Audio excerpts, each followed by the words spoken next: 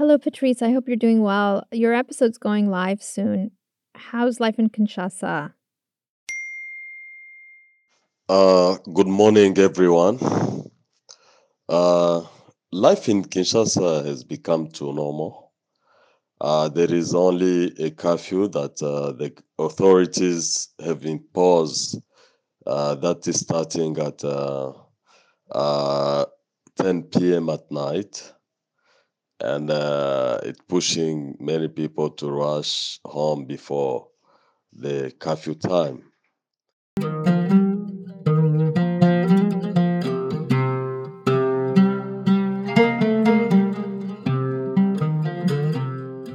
Welcome to On Spec, where you'll hear stories that bring you closer to the globe. I'm your host, Fariba Nawa. In this season, we took you on deep dives into the world of fake news and met people on both sides of the information divide. Then we brought them face to talk and see if they could find common ground. It's been quite a ride from Turkey to Hong Kong. In this last episode, we dropped the debate and focused on the impact of fake news on everyday lives. Congolese journalist Patrice Chatera takes you to Kinshasa, the capital of the Democratic Republic of Congo in Africa. There, disinformation about herbal treatments have killed and paralyzed Africans who believe they can cure COVID-19. Patrice's story is narrated by Louis Yuyi, a Zambian radio personality.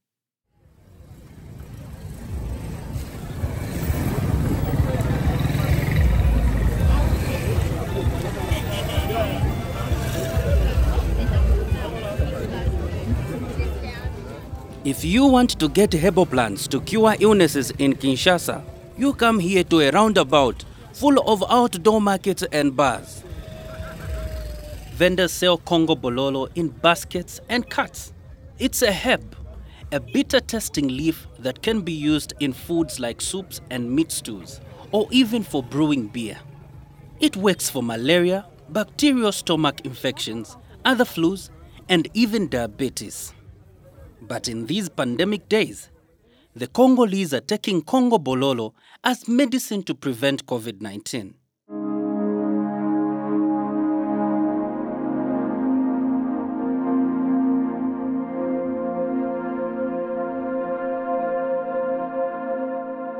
It was March last year when COVID-19 hit Kinshasa, a dense and humid megacity, one of the most populous in Africa. 13 million people live here. Many of them didn't believe it was a real disease at first. They thought it was a hoax. I myself have been sick more than 4 times during this period of coronavirus, but I treated myself, and I assure you that coronavirus has nothing to do with it. This man told an Al Jazeera reporter what so many others were saying in the beginning of the pandemic. Many in sub-Saharan Africa believed this was a white man's disease and black people would not be affected. As WHO Director General said, we are not just fighting an epidemic, we are also fighting an infodemic. So, what was he talking about? Well, there is so much information about COVID-19 out there that sometimes I don't know what and who to believe.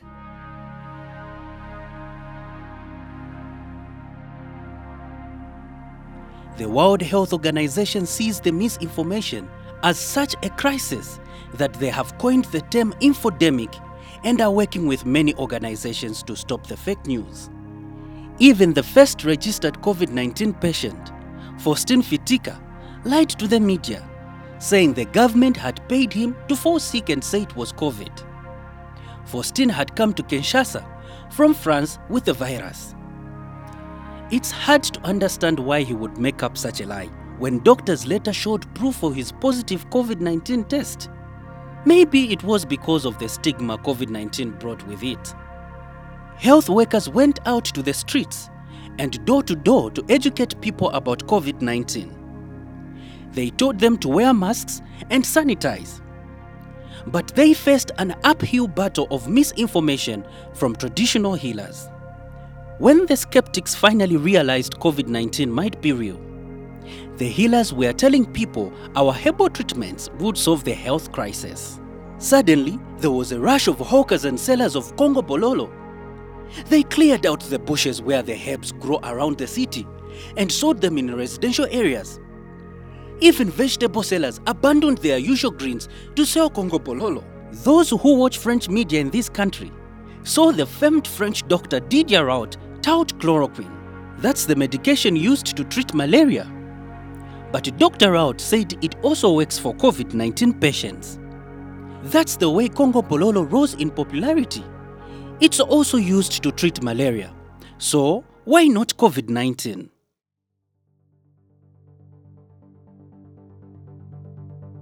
French-speaking Belgium brutally colonized the Congo in 1908, but Belgium left us its language and influences even after we declared our independence about half a century later. Je vous salue au nom du gouvernement congolais. À vous tous, mes amis, qui avez lutté sans relâche à nos côtés, je vous demande de faire. I knew this deadly virus was real, but I also thought Congo Bololo may protect me. Herbal treatments were a part of our African upbringing. I am 42 years old, a widower with no children. I lost my wife 3 years ago. I come from Eastern DRC. War has raged there for 25 years, with rivaling militias. The unrest in the East makes it hard for people to get an education and health care, while Kinshasa in the West suffers from poverty and gang violence. But the Congo region is full of natural resources like gold and diamond. We have a rich tropical forest like the Amazon and more than 80 million people who deserve to be educated and fed from their own land. Yet throughout our modern history, outsiders and our own people have pillaged our resources. When I was a child, my mother sold fish in the markets and my father was a civil servant. I used to sell paraffin and peanuts to buy my school supplies and books. When the violence from the civil war reached my town, I escaped to Kenya and studied there. As an adult, I fell into journalism with BBC and later became a freelance reporter back in Kinshasa. But since the pandemic hit us, life has been unraveling. The economy is gutted and I've lost work opportunities. I can't pay my rent anymore, so I moved in with a friend. I help support my young siblings and retired parents, and I cannot afford to get sick with COVID-19, so I had to find ways to prevent it.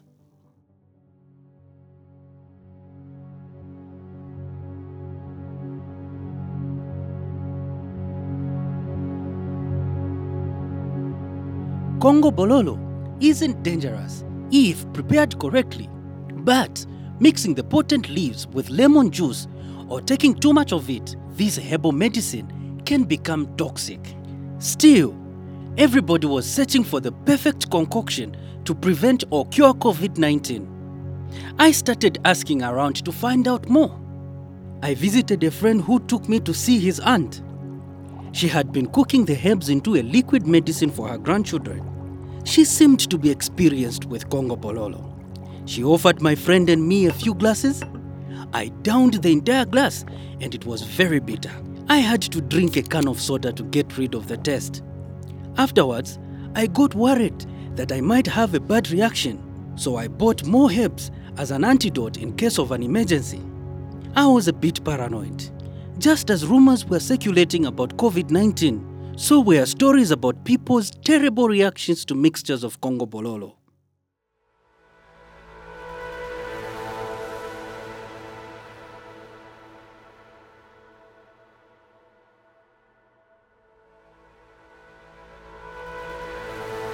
Nothing happened to me after taking the herbal cocktail, but I was lucky.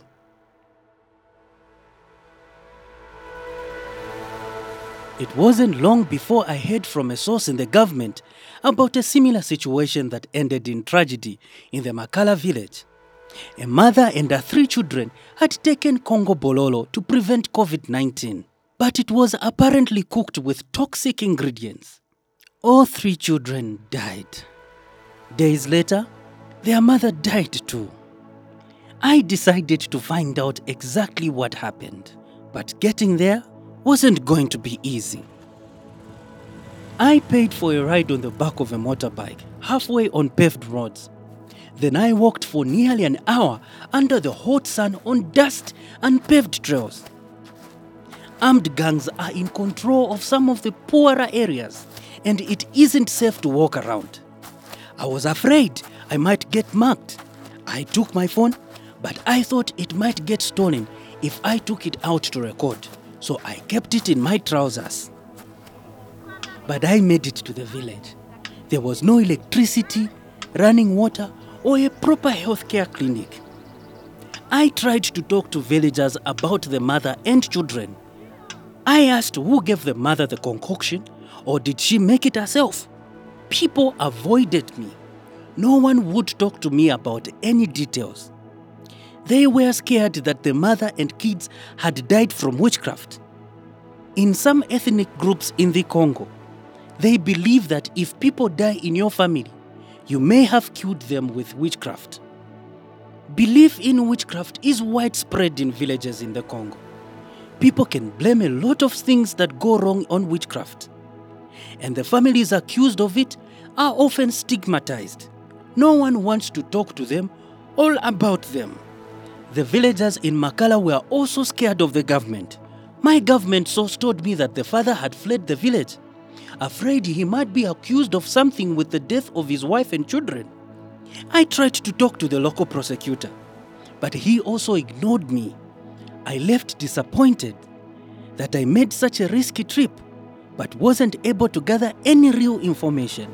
I wanted to know what had been in the Congo Bololo, and who had cooked it. Was it foul play, or just a tragic accident? I returned to the city wondering.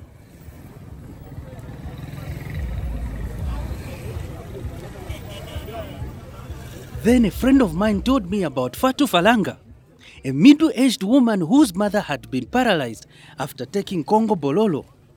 I went to meet Fatu in her home, which was also a makeshift restaurant for home-cooked food. Her kids played as we talked.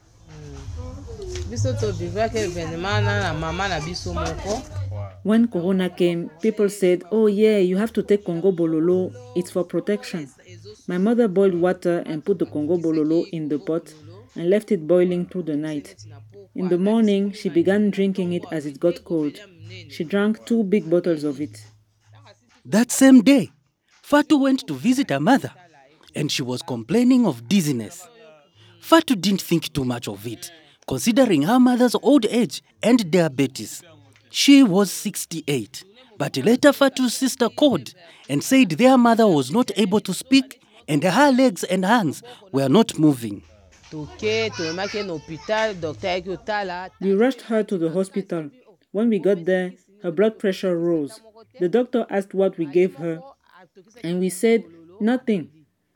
But we told him about the Congo Bololo, and the doctor said that's what made her blood pressure rise. She was paralyzed. He then decided to treat her paralysis with too many other medicines. Fatu and her siblings were angry with their mother for taking Congo Bololo without advice from a doctor. They paid for her medical bills. She was getting treatment with modern medicine at home and in the hospital. She was no longer speaking. With her mouth, legs and hands paralyzed, she was no longer doing anything. We just lift her up and hold her to go to the toilet in a jug. After a week, their mother started speaking again. And after 3 weeks, she began to walk and use her hands. Yet her legs still shiver and she's struggling to gain strength.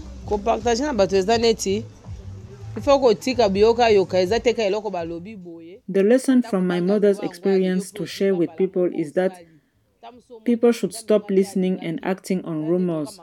Listen to the health workers' advice. That would be good advice if people trusted modern doctors and the health ministry. But people don't trust government officials. DRC has had a series of corrupt and violent leaderships. Celui qui est à la base de cette confusion. Oh, moni, à ça de communiquer mon co, il faut voir des députés qui sont en train de distiller des mensonges ou je ne sais quoi. This is Leonie Nembalemba, a popular media pundit in Kinshasa. He is known as Papa Moulier, who claims to speak up for the downtrodden. Leon owns the Moulier Media Group, TV and radio stations that people here widely consume. He says the health minister is lying about the pandemic and he isn't taking the safety measures he's advising others to do. Leon is known for his sensational fake news. A famous example is a video series he did where local men were filmed in markets claiming their penises had disappeared.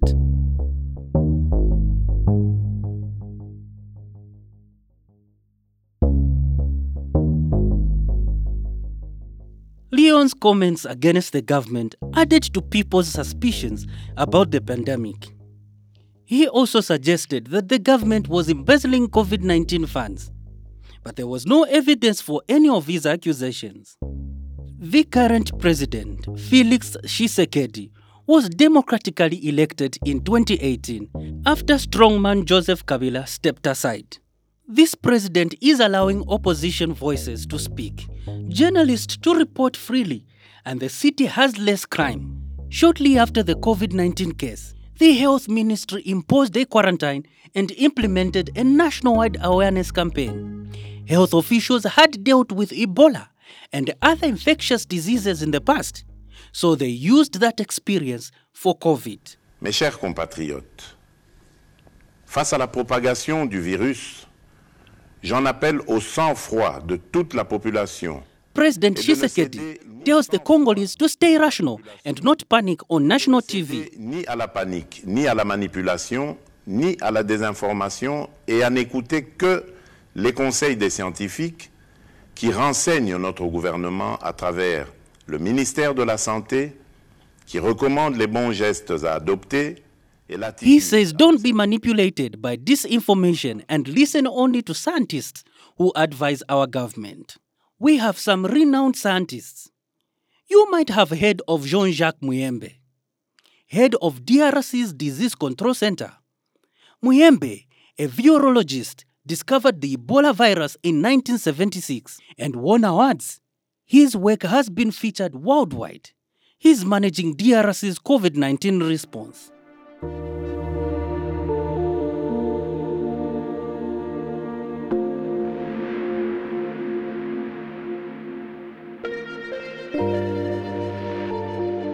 After taking the Congo Bololo, I was not convinced it could prevent COVID-19. I set off with my mask to find out what modern medicine could do if I got sick. I met with Dr. Gédéon Kachama, one of the physicians working with Muyembe. Oui, mais nous sommes. Je suis expert, je suis urgentiste. I'm an expert, an emergency physician. I've worked on Ebola, cholera outbreaks, and measles. We are always there to intervene in epidemic outbreaks. But for this pandemic, no country was really prepared, he says. Kachama diagnosed Faustine, the first COVID-19 patient.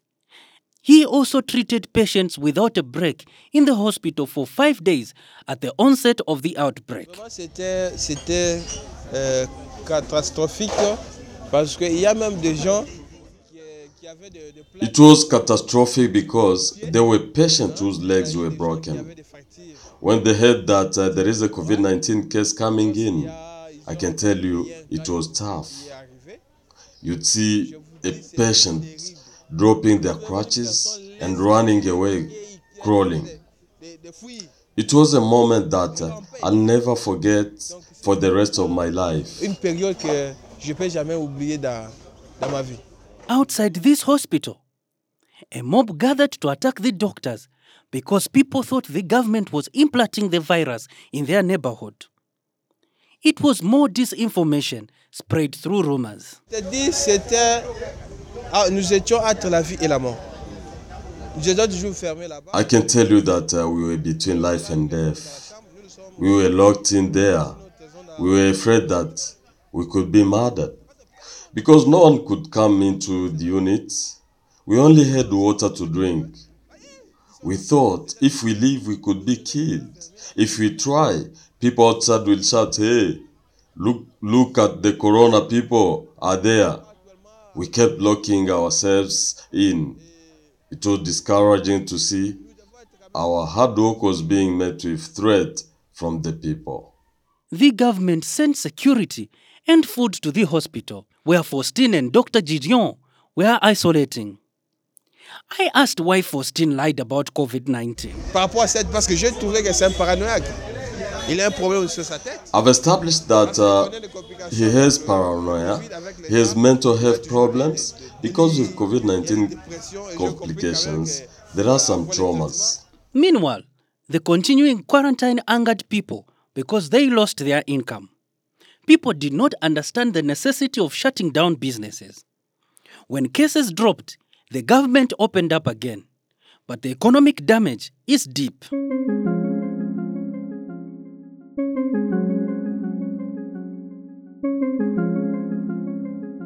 The DRC is officially reporting 31,000 cases and about 850 deaths from COVID-19. But take these numbers with a grain of salt. It's hard to access or know about cases in remote villages of DRC. Our death rate is low partially because we have such a young population. Now the AstraZeneca vaccine is available. But again, misinformation scared a lot of Congolese from getting jabbed. Some families stopped sending their kids to school because they thought government would forcibly vaccinate them. This was fake news. Rumors about the vaccine spread through word of mouth, mainstream media, and the internet. The government was constantly trying to stop the misinformation with facts in the media. It makes me sad to watch our people fall victim to disinformation.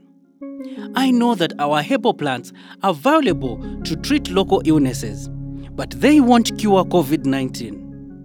I plan to be vaccinated as soon as possible. At the moment, health workers and people over 65 can get it. The good news is that those spreading misinformation, traditional healers, the TV personalities and influencers have quieted down a bit. There is less Congo Bololo sold in the markets now. Most people seem to understand that this pandemic is very real. And unfortunately, there is no magic bullet to cure it.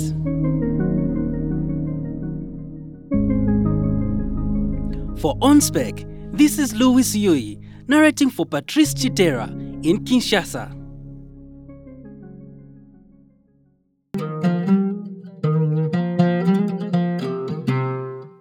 Thanks to Patrice for reporting and Louis for narrating our last story for this season from the DRC. The disinformation about this pandemic is rampant, even among those who are educated and have access to information worldwide. I couldn't imagine that we'd still be living through this pandemic last year, maybe because I wanted to believe we could get past it sooner, but here we are still in the pandemic. We're in weekend lockdown right now in Turkey. India is losing precious lives, so is Brazil, and the African continent is seeing waves of COVID-19 take more of its people. It seems simple enough scientifically. If governments provide vaccines faster and more people take them, we will have less variants, and the virus will become another flu we can survive. But the disinformation has prolonged this pandemic. How many people do you know who refuse to take the vaccine because of fake news? But we're going to get out of this eventually, and we as journalists just have to keep reporting the facts. Our OnSpec team has worked tirelessly on this season for very little monetary gain. For this episode, Elisa Resnick and I edited the script. Oscar Duran produced and handled sound engineering. Thanks to Joe Gustin from the Queeristan podcast for doing the voiceovers, for Fatu Falanga, and Patrice Chitera for voicing Dr. Gideon Kashama. Kudos to Chris Zabrinski for the music. And much love to our interns who have been crucial to our team for this season, Ryan Barba, Veronica Steiner, and Lucrin Piper, all from Laney Community College in Oakland, California. Again, this was the last of 7 stories from our most innovative and ambitious season so far. We hope you liked it. If you did, don't forget to review and rate On Spec on Apple Podcasts or wherever you listen. And if you want us to continue covering these personalized documentaries from far corners of the world, please donate to our Patreon account. That way we can pay the freelancers we work with to bring original local perspectives to our stories. You can find the Patreon account on the About page of www.onspecpodcast.com. And thanks to our funders, the National Geographic Society, the European Journalism Fund, and those of you who donated to our Kickstarter. Next, we will do a Season 3 disinformation wrap-up with our favorite moments and backstories. We will also update you on what happened to the people we talked to.